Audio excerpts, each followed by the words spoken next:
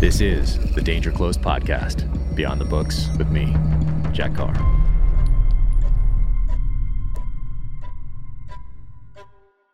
Welcome to the Danger Close podcast, an Ironclad original presented by SIG Sauer.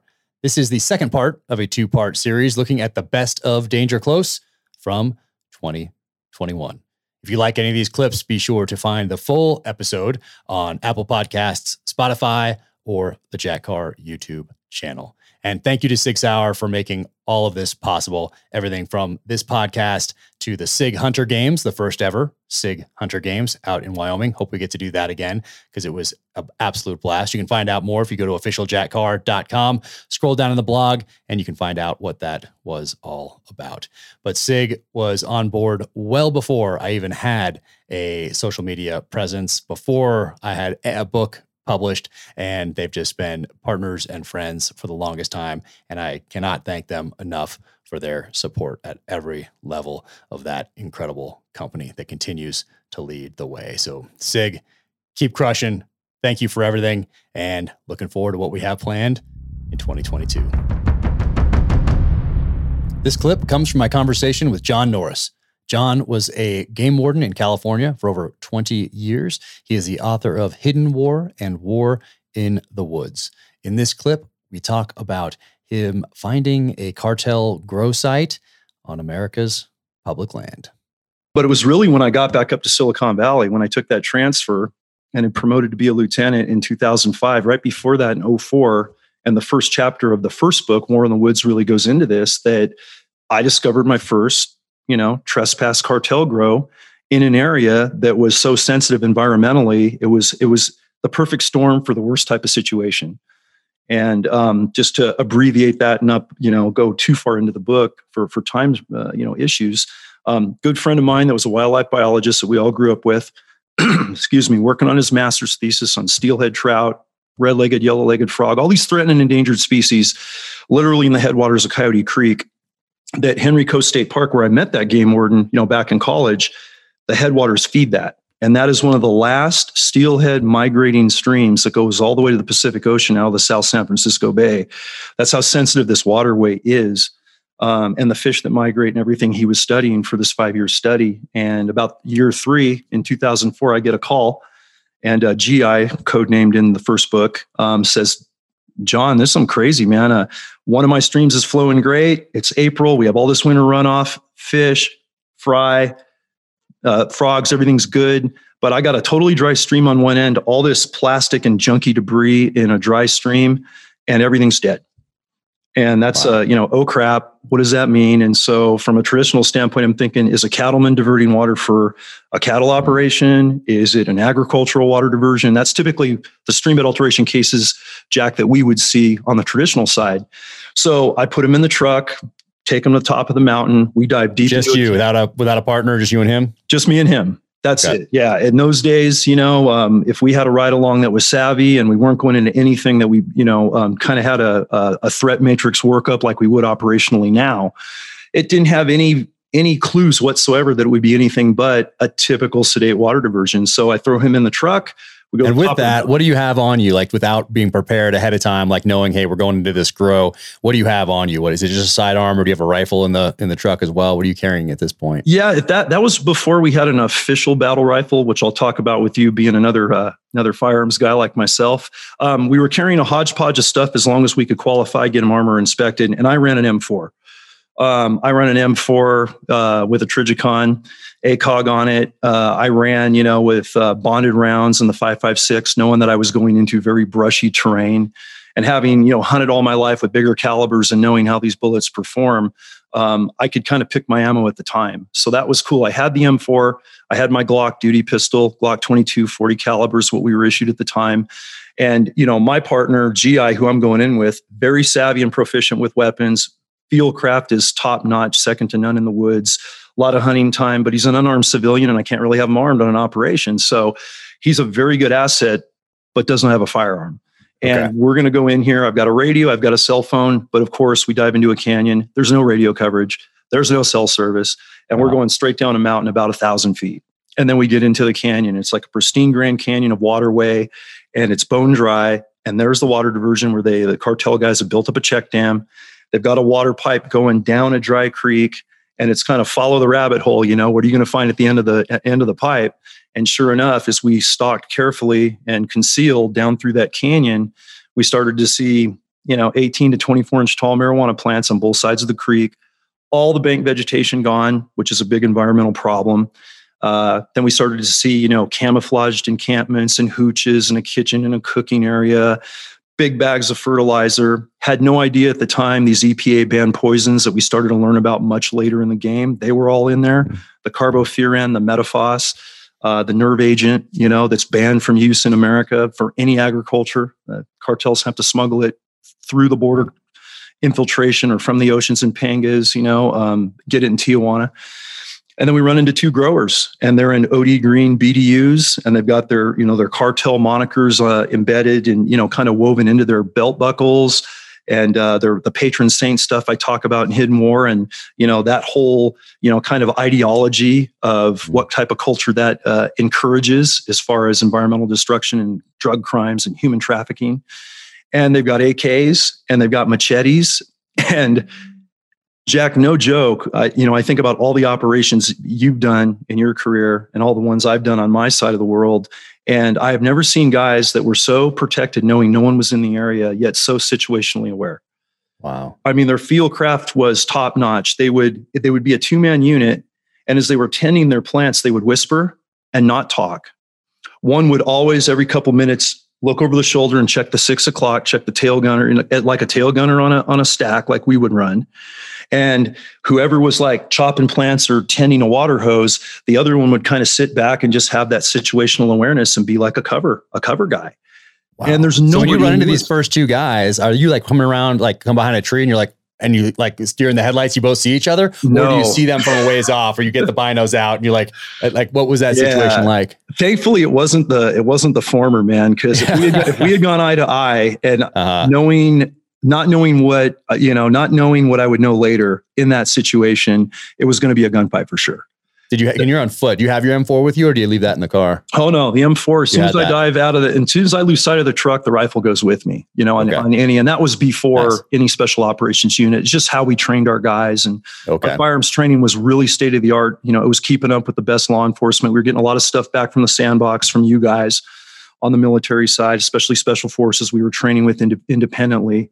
I got a lot of training in Southern California when I was down with Forest Service, starting my career with the 3rd Special Forces Group, which was freaking fantastic. I got to jump in with that opportunity, and that doesn't normally happen. So it was starting early. And then fast forward to this Silicon Valley drop into this canyon. We are just hugging the bank, just kind of using field craft like we're stalking animals, going in real quiet, doing slow peaks, moving slow. Okay. And when we got to see them and they had their backs to us and were kind of above us a little bit, but we were in a cut bank in the creek below them, we hugged the bank, we held tight, we were pieing out real careful. I always carry a tiny pocket pair of binoculars. We love those little Leica, those 8x20s or those 10x22s. Yeah. It's something I bought for the entire Met team when we formed up the unit, because those little binos you can, put up so slowly without being a target indicator, very little movement, and peek out, and you can really see details. And sure enough, that's when I saw what they were doing. And they were maybe at the time 50 yards away. They were not far. And we just had to hold position as they started to work our way. And I was waiting for that, here we go moment, ready to go. And just not the situation I wanted to happen, with an unarmed civilian with me, no radio coverage. This was going to be a hard one to explain for sure if I went loud. And they got to about 15 yards and they tended some plants very, very close to us. I mean, it was crazy. And then they made that hook and drifted out of the canyon and doubled back. Whoa. So that was an eye opener. And once we got them out of the area, I looked at GI and Jack, I just went, all right, man, we got the location marked. We got a ping. Let's get out of here. We kind of did a quiet bounding overwatch uphill and out, got to the truck and just had that processing moment when I got to coverage. And then what's next, man? What does a game warden do in a situation like that? I just saw what I would later learn is the biggest environmental criminal we have in California and now in 25 other states for just the cannabis side of things. Had no idea they were involved in running human trafficking operations all over the country like they do now. You look at the synthetic fentanyl killing so many people from dirty labs back east. That's all generated by these same cartel groups. It's just a different division of work they do in their business model. The prescription drug, the opiates, the gun running, the children sex trafficking, it's all embedded. So we were actually stumbling onto a level of environmental criminal that affected the country on a deeper level beyond just wildlife. But we didn't know any of that yet. So that was the first exposure. And then bringing in a task force of drug officers that focus on that. And now I'm going to just be the advisor because I've never done this. That was technically the first operation I went on where we did an apprehension attempt, a full eradication of a grow, and then unfortunately, because it wasn't SOPs for the non-conservation guys on the team to actually clean that mess up environmentally and bring the waterway back, we didn't reclimate the grow site, but it was sure an eye-opener. And that started the direction long-windedly of where I would go next into building Met eventually and getting the right guys and where we're at now. This clip comes from my conversation with Brad Thor, #1 New York Times best-selling author of the Scott Harvath series. In this clip, he gives advice to young writers. And then I just thought, that when you go into anything in the private sector, that it's going to be a competition, but maybe not necessarily a competition for a team because you're coming from this team background in the military. And then I thought people were going to keep me at arm's length when I got into publishing, and it was going to be very difficult. And it was the exact opposite. Exact opposite has been true. And people have welcomed me with open arms, and it's been incredible. But on that call, you told me one thing that helped so much. And you said, give yourself permission to write a bad chapter. And for whatever reason, that freed me up from this worry of, hey, what if this chapter is not good enough as you're going along, and to have that be okay. Like it was fun. If it's not good, hey, you know what? You can edit. It's not like you're on the battlefield making a decision. And if you make a bad one, people are going to die. You can sleep on it. You can come back the next day.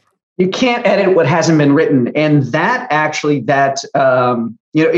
it's funny, the similarities between you and me as far as, I had family in Coronado. You obviously spent a ton of time down there with the SEAL teams. I ended up in Park City for 8 years.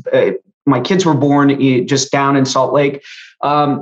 When we moved from Park City to Chicago, my wife was the doc for the U.S. ski team, and she had a chance to go back and be a doc for the Bulls and the White Sox in Chicago. And we wanted to be closer to our families in the Midwest. So we moved back.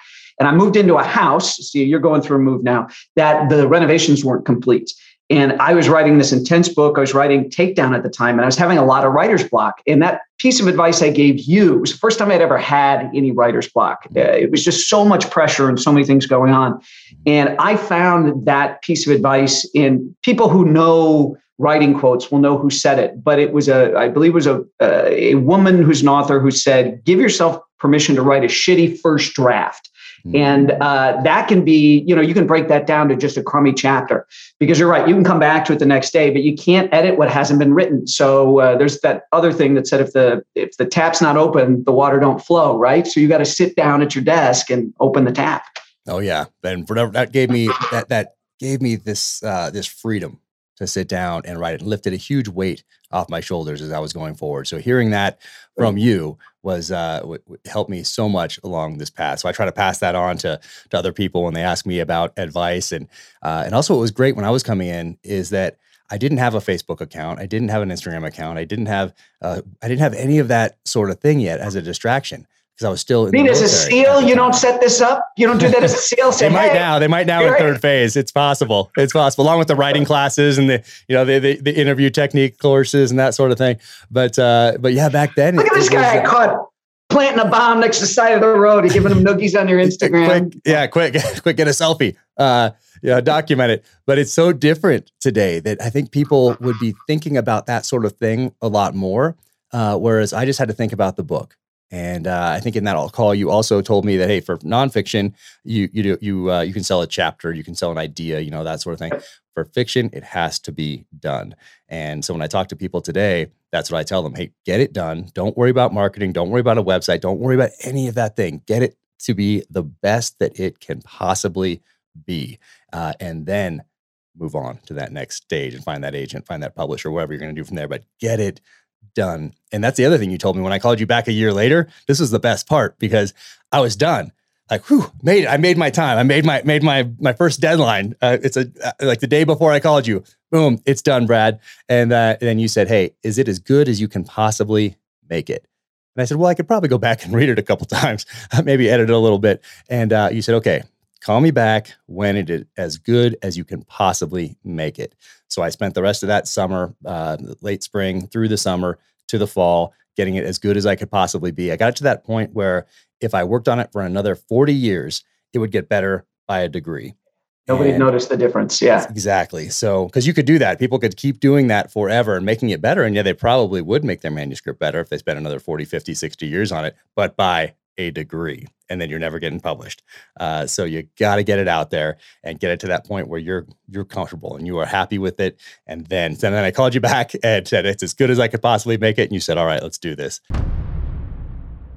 This clip comes from my conversation with my friend, Jim Shockey. Jim, of course, is a hunter, an outfitter, a guide, a videographer, a photographer, writer, all around incredible human being who I am honored to call a friend. In this clip, he talks about the best advice he's ever received.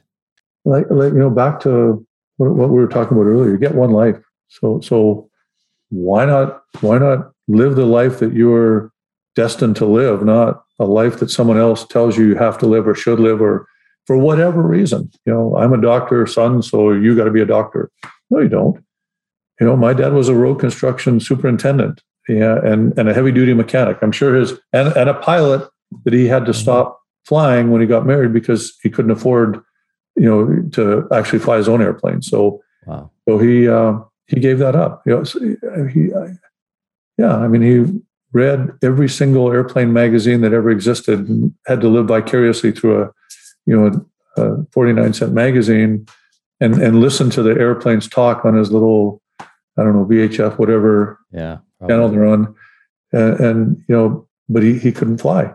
Didn't have the money, had to raise kids, and bought one gun in his life that got stolen eventually out of my safe in our ranch. But anyway, that's another story. You get one life, so live it.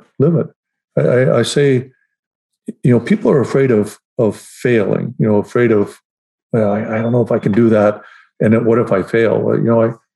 I say if you spend your whole life sitting on a couch at home, worried about what might happen, nothing ever will. That'll be it. Your entire life will be on that couch. Nothing happened. Good job. You got to get out there and try things. And to me, I've never been afraid to try. I've suffered the slings and arrows. It doesn't really hurt that bad. It's like, you don't like me, really? I'm no less a person because I fail. If that novel never gets published, it won't be because I'm a lesser. I don't take that personally. I know how good it is. Yeah, I know how good I am. I know what I've done. So that's what, when you live your life true to who you are, you never have a regret, ever. Yeah. I can't even imagine being on my deathbed and there was one thing I wish. No, there's nothing. And you lived it. I don't know if they're in the thousands, hundreds. Lots of people that live that same thing. Yeah. And that's when you can look somebody in the eye, anybody in the eye, and say, yeah, I'm your equal.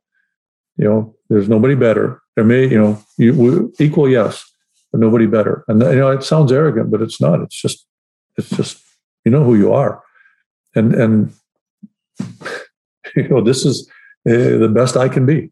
And that's how I've always lived my life. Fearlessly and as honestly, truthfully, with honor. All those good things.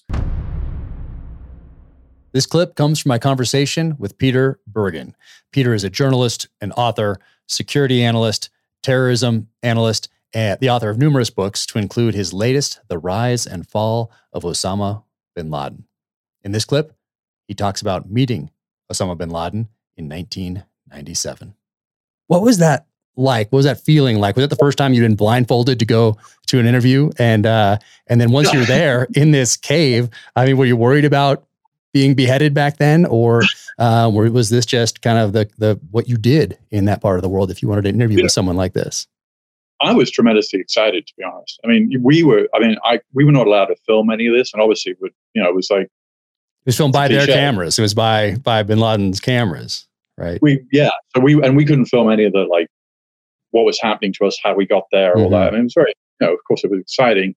At the time, I was not worried because A, they'd invited us, and B, this is before they killed Danny Pearl, the Wall Street Journal reporter who Al-Qaeda essentially kidnapped and murdered in January of 2002. And then sort of the rules of the game changed. It's going to be hard for younger people who are listening to this to remember that there was a time when journalists, aid workers, and priests, nuns, people were really treated in wartime as, kind of, they were non-combatants. And so if you were an aid worker, you didn't have to worry about being kidnapped. Or if you were a journalist, you didn't have to be worried about being kidnapped or shot at or whatever. I mean, but those rules kind of changed, and obviously ISIS made it even worse. But so I wasn't concerned about them doing anything to us. It was their first television interview, so it would sort of be weird to then sort of do something to us. Clearly, they were very concerned about, did we have a tracking device? And if they found one on us, I think they would have definitely, that would have been very bad news for us. But we didn't have one, and the interview proceeded, and he was very low key, and he declared war on the United States. So it was the first time he'd done so to a kind of Western audience. It was his first TV interview. He spoke in Arabic, even though he speaks English, because he wanted to be very precise about what he was saying in his native language. And people around him treated him with a lot of respect, and they kind of called him the Sheikh, and they hung on his every word. And he delivered this interview, and we was the middle of this, probably 3:00 in the morning by the time he left, and we went back to our hotel and went back to the United States, and we edited the interview, and it went out, I think, on some early May 1997. And it kind of just went out, and it just landed with a thud, because, no one knew what to make of it, because It was sort of, he hadn't done anything yet. And there were people at the US government who were interested in him, but it was a very small group. Yeah, I want to ask you about them later. It's a fascinating cast of characters, and you talk to a lot of them in the Manhunt documentary, and you talk about a lot of them in this book as well. So did you realize, even though that the interview he hadn't done the East Africa embassy bombings yet, there was no Cole yet, obviously there's no 9/11 yet, did you realize what you had and who you had been talking to, and what his capabilities were going forward? Because wasn't it the first time that he on television really declares war against the West? And so did it sink in how significant he was as a person, and the movement he led, how much of an impact that was going to have on the future? Or or did you just go on to the next assignment? No, I mean, I thought it was, look, I put a lot of effort into making this happen, and we had put a lot of effort. My colleagues, CNN, my bosses at CNN, who I must credit, Pam Hill and the late John Lane, when we went in 93, and they gave, it was very expensive, and it was very lengthy, and it was very uncertain about what was going to happen. And we made this documentary, and then I went back to them in 97. I said, there's a guy, Bin Laden, I think he's behind the Trade Center attack in 93. And they didn't know who Bin Laden was, but they had a lot of faith in me and us and the process. They let us go and do it. So to their credit, but because he had actually done some things, but we weren't aware of them. And he actually mentioned them in the interview, and I didn't even know what he was talking about. At one point, he talked about this victory in Aden. Now, years later, I kind of worked out what he meant, which is his guys had bombed 2 hotels in Yemen, in Aden, which were housing American servicemen who were on their way to Somalia. The bombs had killed the tourists. No American servicemen were killed. We didn't know that had happened. But right. Mentioned it in the interview. So now I was puzzled by this reference for a while. But so that's all by way of saying, he made all these threats, but it wasn't clear to us that he was going to do anything about it. It was only, pretty much a year later, August 7th, 1988, when he blew up 2 U.S. embassies in Africa, and then it was clear to anybody that he was a real problem, because not only did he kill, he killed 212 civilians, he had no compunction about it. There was no warning. A number of them were Muslims because Kenya and Tanzania, where the bombs went off, have big Muslim populations. He killed 12 Americans and 200 Africans. He didn't have any problem about it at all. And usually, it's the interesting thing about terrorists in the past is that they try to avoid, these mass casualty attacks because they could backfire, lead to a crackdown. You might lose your support, any support you might have. And bin Laden just didn't care about any of that. So that from that point forward, it was clear that he was a serious problem. But even then, because he hadn't attacked in the United States, a lot of, once the Clinton administration responded, the Bush administration came in, they just didn't see bin Laden as a big deal. And, which is strange because, we now, there's a growing body of evidence for sure that you cover in this book and your other ones for sure. And, that's what I'm hoping. Everybody should read this book. It's just fascinating, especially where we are now at this next turning point, essentially in the history of our United States relationship with Afghanistan. So bringing an understanding of that based on all your years of study is so vital. This clip comes from my conversation with Donal Logue. Donal is an actor who has appeared in over 300 episodes of television and over 70 films. So some of those appearances include ER, Law & Order, SVU, Vikings, Gotham, the movie Sneakers, The Patriot, Reindeer Games, The Tao of Steve, where he won Best Actor at the Sundance Film Festival. He also co-authored a book with Danny Trejo. That's right, Hollywood legend Danny Trejo. Machete, and it's called Trejo, My Life of Crime, Redemption, and Hollywood. In this clip, Donal talks about the question that changed his life. I went to high school on the Mexican border in a town that's pretty intense, like I have to say, which I love to death. But we did have like about 1,000 students my freshman year, and it was a high school that graduated 274 out of that group, right? It was... by all accounts, it's not some fancy place. It's El Centro. Oh yeah, which you might be jumped familiar out of a few with planes there because the Naval Air Station down there. Jumped out, did some free fall stuff there. So it was interesting because I had a friend who was I met a guy who was a SEAL, and he knew me for a while, and then he's like, "You're from El Centro." It kind of gave him a new level of understanding and kind of respect in a weird way. It's like, how the hell did you get from there? But so I had this teacher who was really brilliant named Chuck Talley, and I was doing speech and debate and stuff like that. So I got involved in like nerdly pursuits, which I tell all kids do. If your high school offers you some kind of fun thing, it starts with like drama club or speech and debate or mock trial. It's like, don't think those things are stupid because they might inform stuff you do for the rest of your life, and you make friends. And so we were from that part of the corner of the state. And I remember going to the state speech championship sophomore year.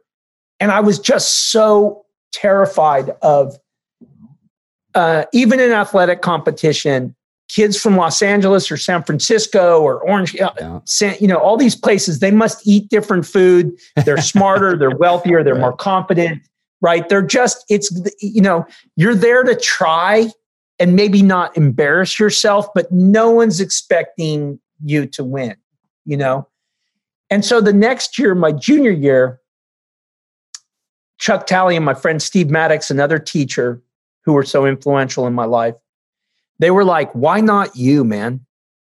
I want you to think about something. Why not you? Those kids haven't read more than you.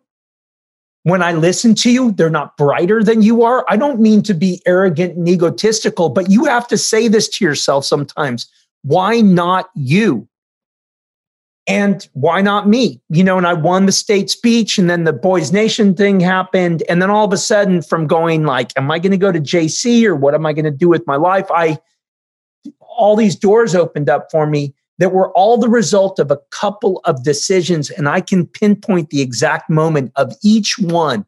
Critical decisions made when I was 16 years old that I easily could have been like, you know what, I'm going to go to Clyde's house and go smoke some weed or something right now. Like, oh man, forget that. And I would say that to kids, that they're, don't underestimate the power of these little junctures in life.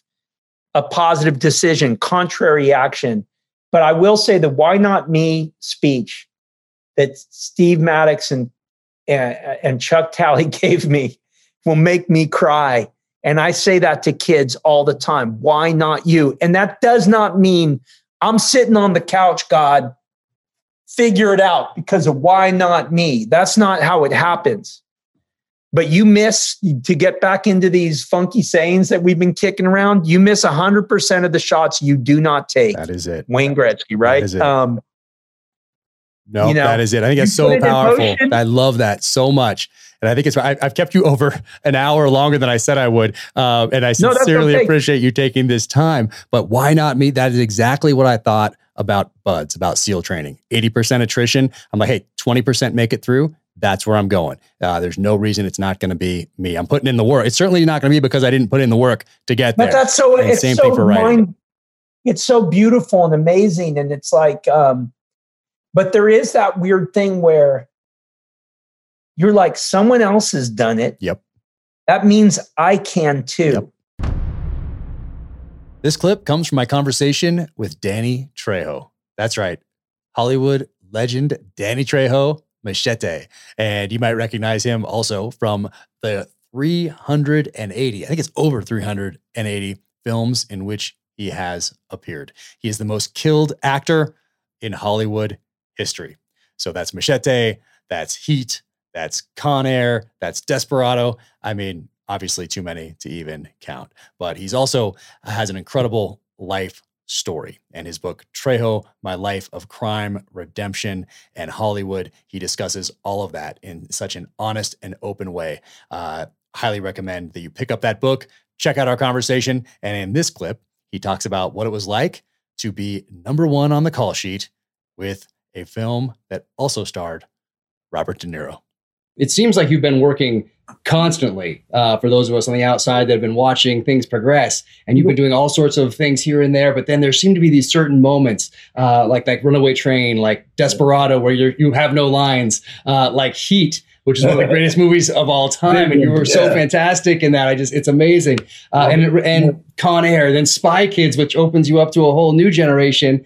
And then, of course, to Machete, where you are number one on the call sheet. I gotta say to be number one on the call sheet after all those years and after that upbringing and time in prison, and then to have Robert De Niro walk out of his trailer and say, and I can picture it as you describe it in the book, I can just see him doing it the way you describe it. Number one on the call sheet. I mean, what did that feel like? Well, let me tell you, when he did that, number one, I'm sitting there staring at Robert De Niro in my movie. All I could say was, can I get you some coffee, Mr. Come on. And it was hard for me to say, I'm the lead with De Niro, because he was awesome. He was awesome. I mean, and he's such a gentleman. And, he invited me to dinner. We're doing Machete, invited me to dinner, And so we go to dinner. I take my two kids, Danielle and Gilbert. And Danny boy he was at school. He wasn't working. He was working. He was gone. And so we go to dinner, and I tell him, be cool now. Don't be kids. This is Robert De Niro. The first thing Robert De Niro asked me is something about, he says, how do you say it? He says, Robert Rodriguez is kind of I forget the word he used. A tour or something. Yeah, a tour. Yeah. A tour. And my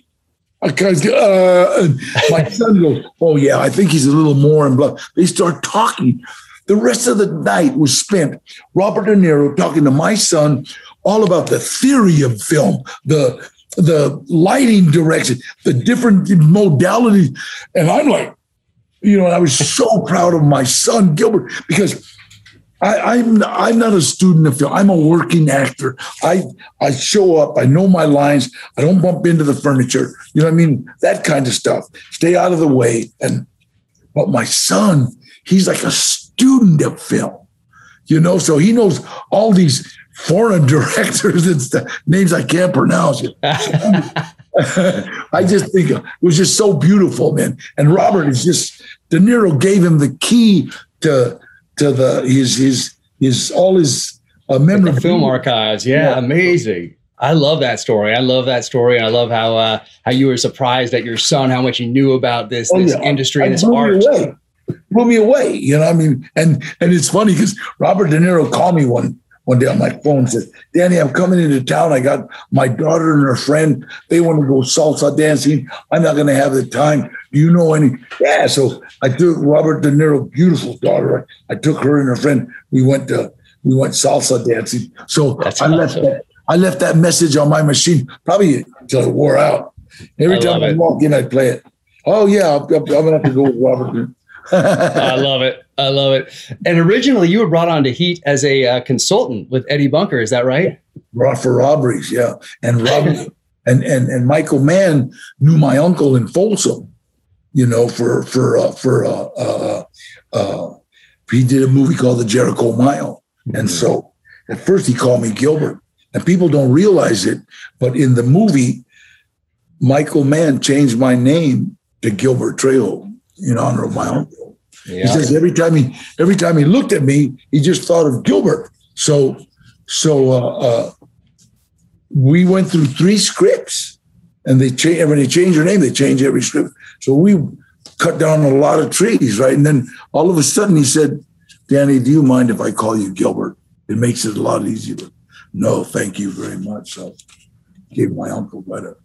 And then you're Gilbert in that film, and that's the way you describe it in this book, how he almost apologetically asks you if you can do that, and then how you took that as a tribute to someone who was obviously very impactful in your life. And I guess good and bad is not really a good way to describe it, but it's. I brought him a picture of my uncle and the union, the Mexican union, and I told him, here, there's a picture of my uncle, but don't let the feds get it.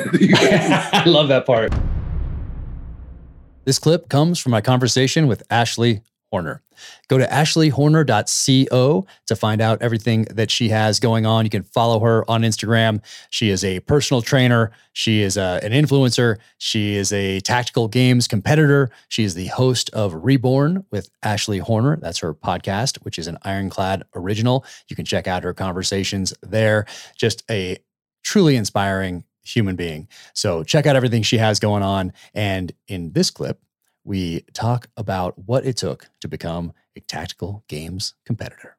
And then the tactical games, how did that come about? I saw you like training. I'm like, okay, what's she doing now? She's on the range. I'm like, okay, what's she doing that for? Is it just fun? Like just the skills? And then I'm like, oh, and then I saw the tactical games. I'm like, oh, cool. She's training up for this thing maybe, and also getting the skills. But what was that all about? And those photos were awesome. And that looked like a crazy experience. Thanks. I have my next competition coming up in like 3 weeks. It's going to be in North Carolina.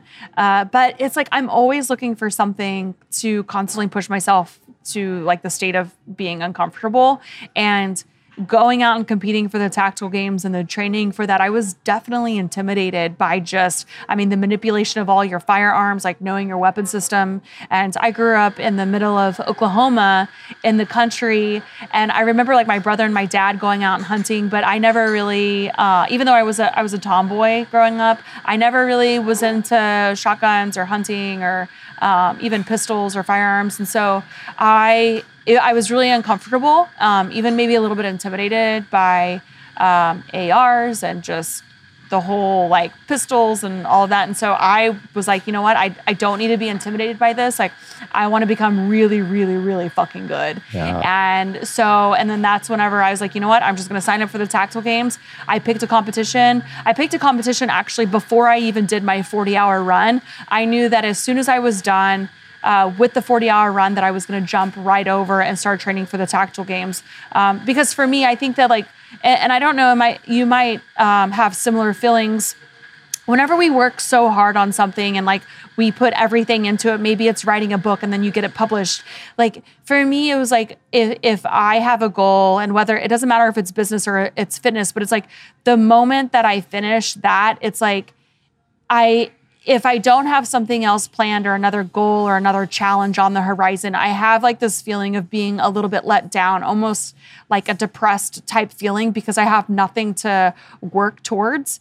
And so whenever I was doing the 40-hour run, I think it was a couple weeks before the 40-hour run, I was like, I'm going to sign up for the Tactile Games. This looks super gnarly.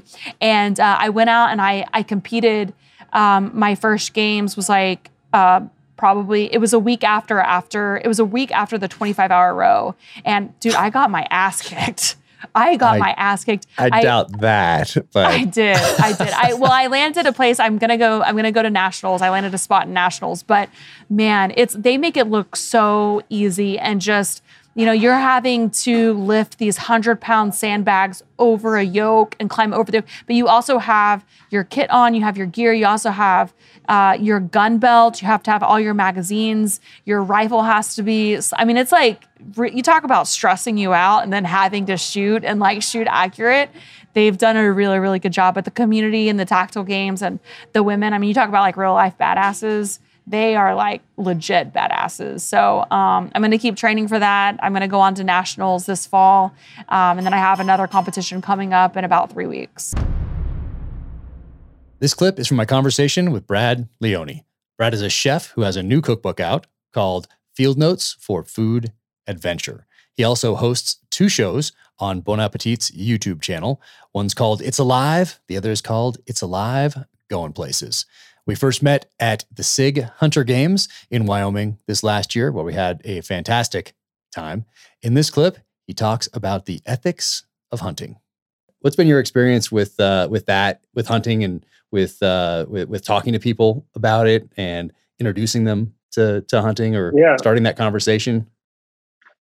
Yeah. So, I think hunting got like a bad reputation, and had a bad voice for a while. And I think there were a lot of bandits probably out there, and there probably still are, who aren't going by the rules and regulations and aren't in it for, the respect. But I know damn well a good percentage of them are, and some of the best people I know, especially when it comes to taking care of the planet and having respect for animals and just being overall humble, kind, beautiful people, tend to be, in my opinion, a lot of them are hunter and fishermen and just outdoorsmen. It's a religion for a lot of people in a church, and I can relate to that. And then being able to tie it into food. You're 100% right. It's ancient, it's way more embedded in it than we want. And, unless you're growing your own almonds and milking them somewhere and and I don't know, growing tomatoes and, walking around your tiptoes and not crushing any ants or, what I'm saying? Like, where do we stop? You know what I mean? And like, so I don't know. And like, for me, there's a major contradiction in it because like, I'm going to jump around a little bit. Sorry.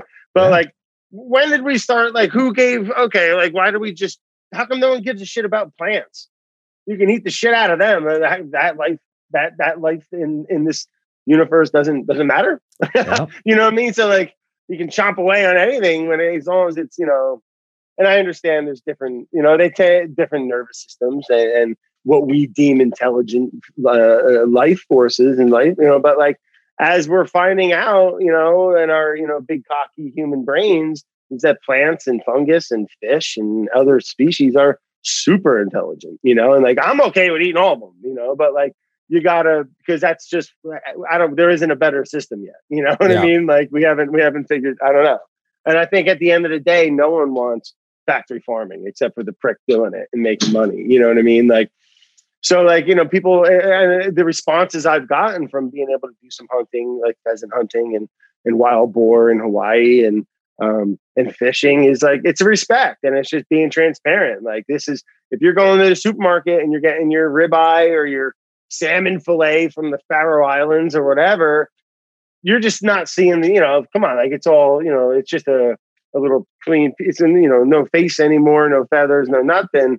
This is happening on a massive scale. We 400 million pigs a year or whatever, fact check that number, but like, it's massive. So like being able to harvest an animal, whether you're farming it yourself and just being the accountability for what's going into it, because, as we found out, the industrialization of the food system certainly had some flaws and not the best interest for our health it seems, in some of the aspects. Is hunting going to solve world hunger? No, obviously not. But good practicing and localization of it. COVID showed that too, how fragile that big monopolized systems are. And cyber attacks, like, things need to get a little more smaller and less monopolized in certain aspects when it comes to food, right? And that also will be able to reduce the environmental impact and overall health, I believe. And you go into the supermarket and look at some of the produce and the meat, and like, I'm fortunate, don't get me wrong, that it's an option, and financially is another thing. Good food's expensive, especially when you're buying it at a supermarket. So there's a lot of problems with it, but like, I guess to wrap that question up in a way, like, yeah, I think just the way it's been perceived is just, again, no one wants the bad practice. Everyone's sick of it. Let's just figure a better way out. There seems like a lot of people who are smarter at it and better at it than me that certainly are doing it. It's just, I don't know. I guess it's a big problem. Huh? Yeah, well, I mean, COVID did open a few people's eyes for sure into how fragile society can actually be. And most of the world obviously deals with that. Here we're insulated from a lot of that, worrying about the next meal, malaria, like all these things that most of the rest of the world has to worry about. We're fairly insulated in this country, and also makes it part of the process. People dying of starvation. A lot of people. In the world, every year, and like, how much we waste? What? It's like 40 or something % of all food or something. It's like, it's wild. It's insane. Yeah. There was, what was it? A book, or like 3 or 4 years ago, a book or a video movie, I forget what it was, but just talking about how much waste there is. And that's the other part about hunting. Like, when we put an elk on the table out there, nothing's wasted, because we know where it came from and how much work went in. And that's the other part of it.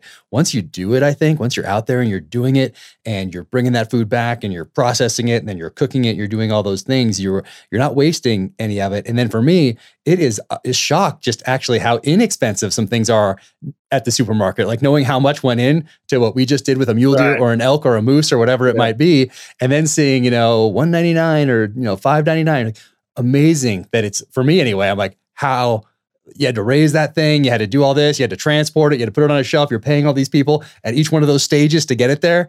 I'm always like, wow, why is this only $5? I mean, it's crazy just how much goes into making that happen. That's because they process it like a grain. It's just, it's a numbers thing, and it's so scaled that they can sell you this big, giant, weird pork loin that's as white as a piece of paper when you cook it, and has, almost no fat on it. It's just like this big, weird, like that's not what a pig looks like. Like, I've seen some really healthy pigs, whether wild or farmed, and like, man, that sometimes it can look like steak. Like, I can get nice and red and pink and beautiful fat on it. So once you, once you see the light, I can't go back. You know what I mean? Yeah. Like, I'm being able to, and where I live is great, man. I shot 2 deer this year, and not even hunting that aggressively, and a bunch of geese and some, and we got some pheasant and some tuna. We go fishing right here and spear fishing and sea bass, and being able to just process that with some friends, and then being able to grow vegetables and stuff. I just moved up here, but in the next couple of years, man, I want to get this place where we could be, providing a lot of the food that we need through, just growing, we get great sun and soil. Like, it'd be crazy not to. Good water. And then having the ocean and the land, it's just such a, it reminds me of like friends in Hawaii, right? They just have that like ocean and land that they can, really get dialed in and provide off of. This clip comes from my conversation with Clint Smith. Clint Smith served in Vietnam in the Marine Corps. We talk about that extensively on the podcast. And he now runs Thunder Ranch up in Oregon with his wife, Heidi. And if you have not been out to train with Clint Smith, I highly recommend you put that at the top of your list for 2022. This is my one really bad Clint story. So we get in a hole. We're there. And it's dark. And you know what I mean. When you can put your hand out, but you can't see it.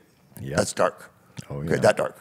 You've been there. Oh, yeah. Okay. And is it triple canopy? Like, so no, this is kind of open still in the plains. Okay. So we're basically west of Quang Tri, before you actually get into, and we're east of the rock pile. So we're in an area around what's called Kamlo. Okay. And so we were there and just kind of in the jungle. And the guy goes like, dude, I got to get some sleep. I go like, okay, cool. So you're on watch. Yeah. He goes like, wake me up. Here's my watch. Wake me up. Okay, cool. And each smaller maneuver element had their own watch, or you guys with? No. We were online. Okay. And so everybody dug in. And then so like you're online. And then they don't put out LPs. They don't want anybody forward. Okay. So because they're You're all really not together. sure what this is, that we're kind of online. And then they kind of turn the ends in from what I remember. Okay. Okay, so that you kind of don't get sort of flanked, so to speak. Yep. And then they did put LPs behind us. Okay. Which would kind of make sense. Listing posts. Yep. Which is actually, that's about all you do. And so all the stuff that everyone knows that's been there. So you're on watch. Yeah, so I'm on watch. And so like I'm with my guy and the time goes by and I go, hey, dude. And he goes like, hey, watch a little bit longer. I'm tired. I go, okay, cool. And essentially you're just listening because you can't see anything. Shit. There's no night vision. There's no nothing. No night vision. No, we own the nights. Okay, none of that shit, which I still laugh at when people say that dumb shit. Like, hey, we own the night. No, you don't. Okay. So this is where I made my first decision. About whatever time it was, however dark it was, I heard something in front of me. I knew it was the right direction, that it shouldn't be making noise. So I decide to, by the way, not very many people know this at all, okay? So like I'm doing this because we're friends. So like I'm there and I kind of go like, oh, fuck. So hey, dude, I think there's, oh yeah, okay. Dude, I think okay, it's okay. I go like, all right, okay, that's it, I've had it. I'm literally about to shit myself. So I just pull out a frag, pull the pin, chunk the shit out of this bitch. My best Wyoming, what the hell, okay, and hopefully I didn't say anything. No, good. Okay, and it lands and goes off. And then everybody online opened up. Okay, and I got all my tax money in that next minute that I've ever paid in American Ammunition because everyone shot the shit out of everything in front. And people go, that's not very tactical. I got it, okay? So then the next thing when they got everyone to stop, because, that's what Marines do, they shoot shit, okay? It's just the way it is, okay? So when they got everyone to stop, then somebody who was the gunnery sergeant came down and go, who threw that fucking grenade? And I go, oh, this doesn't sound good. So I go like, not me. So I kept the grenade ring for like 3 months in my pocket. No one ever knew? No one ever knew. It was me. Okay, so like the dude, of course, when the thing went off, the guy is sleeping, he jumps straight up, and he's like, pow, pow, pow, pow, pow, pow, pow, and they're like, wow. And people go, that's not very good fire discipline. That all depends on whether or not you've ever been there before. Exactly. It's easy for people to go, well, real man, hey, you'd have got an E-tool and went out there. No, a real man wouldn't have been there. He'd have been at home in the back seat with a girl of like a car he was just buying until he got drafted. You know what I'm saying? So, and you can ask Heidi. I very rarely ever tell that, but because it sort of sounds chicken shitty. No, it doesn't at all. But I kind of go like, hey, man, dude, I'm 18. It's a lot of responsibility. What was out there? Nothing. Or whatever it was that got blown up and shot. Okay. So we did the next day. We did the next day get up when it was daylight and we went through and there were people there, but I believe were killed by the airstrike the day before. Thank you for tuning in to the Danger Close podcast, an Ironclad original presented by 6 Hour. This was the second part of a 2-part series looking at the best of Danger Close from 2021. If you liked any of these clips, be sure to check out the full episodes on Apple Podcasts, Spotify, or the Jack Carr YouTube channel. And thank you so much to 6 Hour for making all of this possible. Thank you so much for crushing it each and every day with all that you do. I am fired up to move into 2022 with all that we have planned. And everybody else that supported this podcast, whether it was with just listening to it, whether it was a download, a 5-star rating and review, thank you so much for making this all possible. I have thoroughly enjoyed spending this time with you, and I look forward to 2022.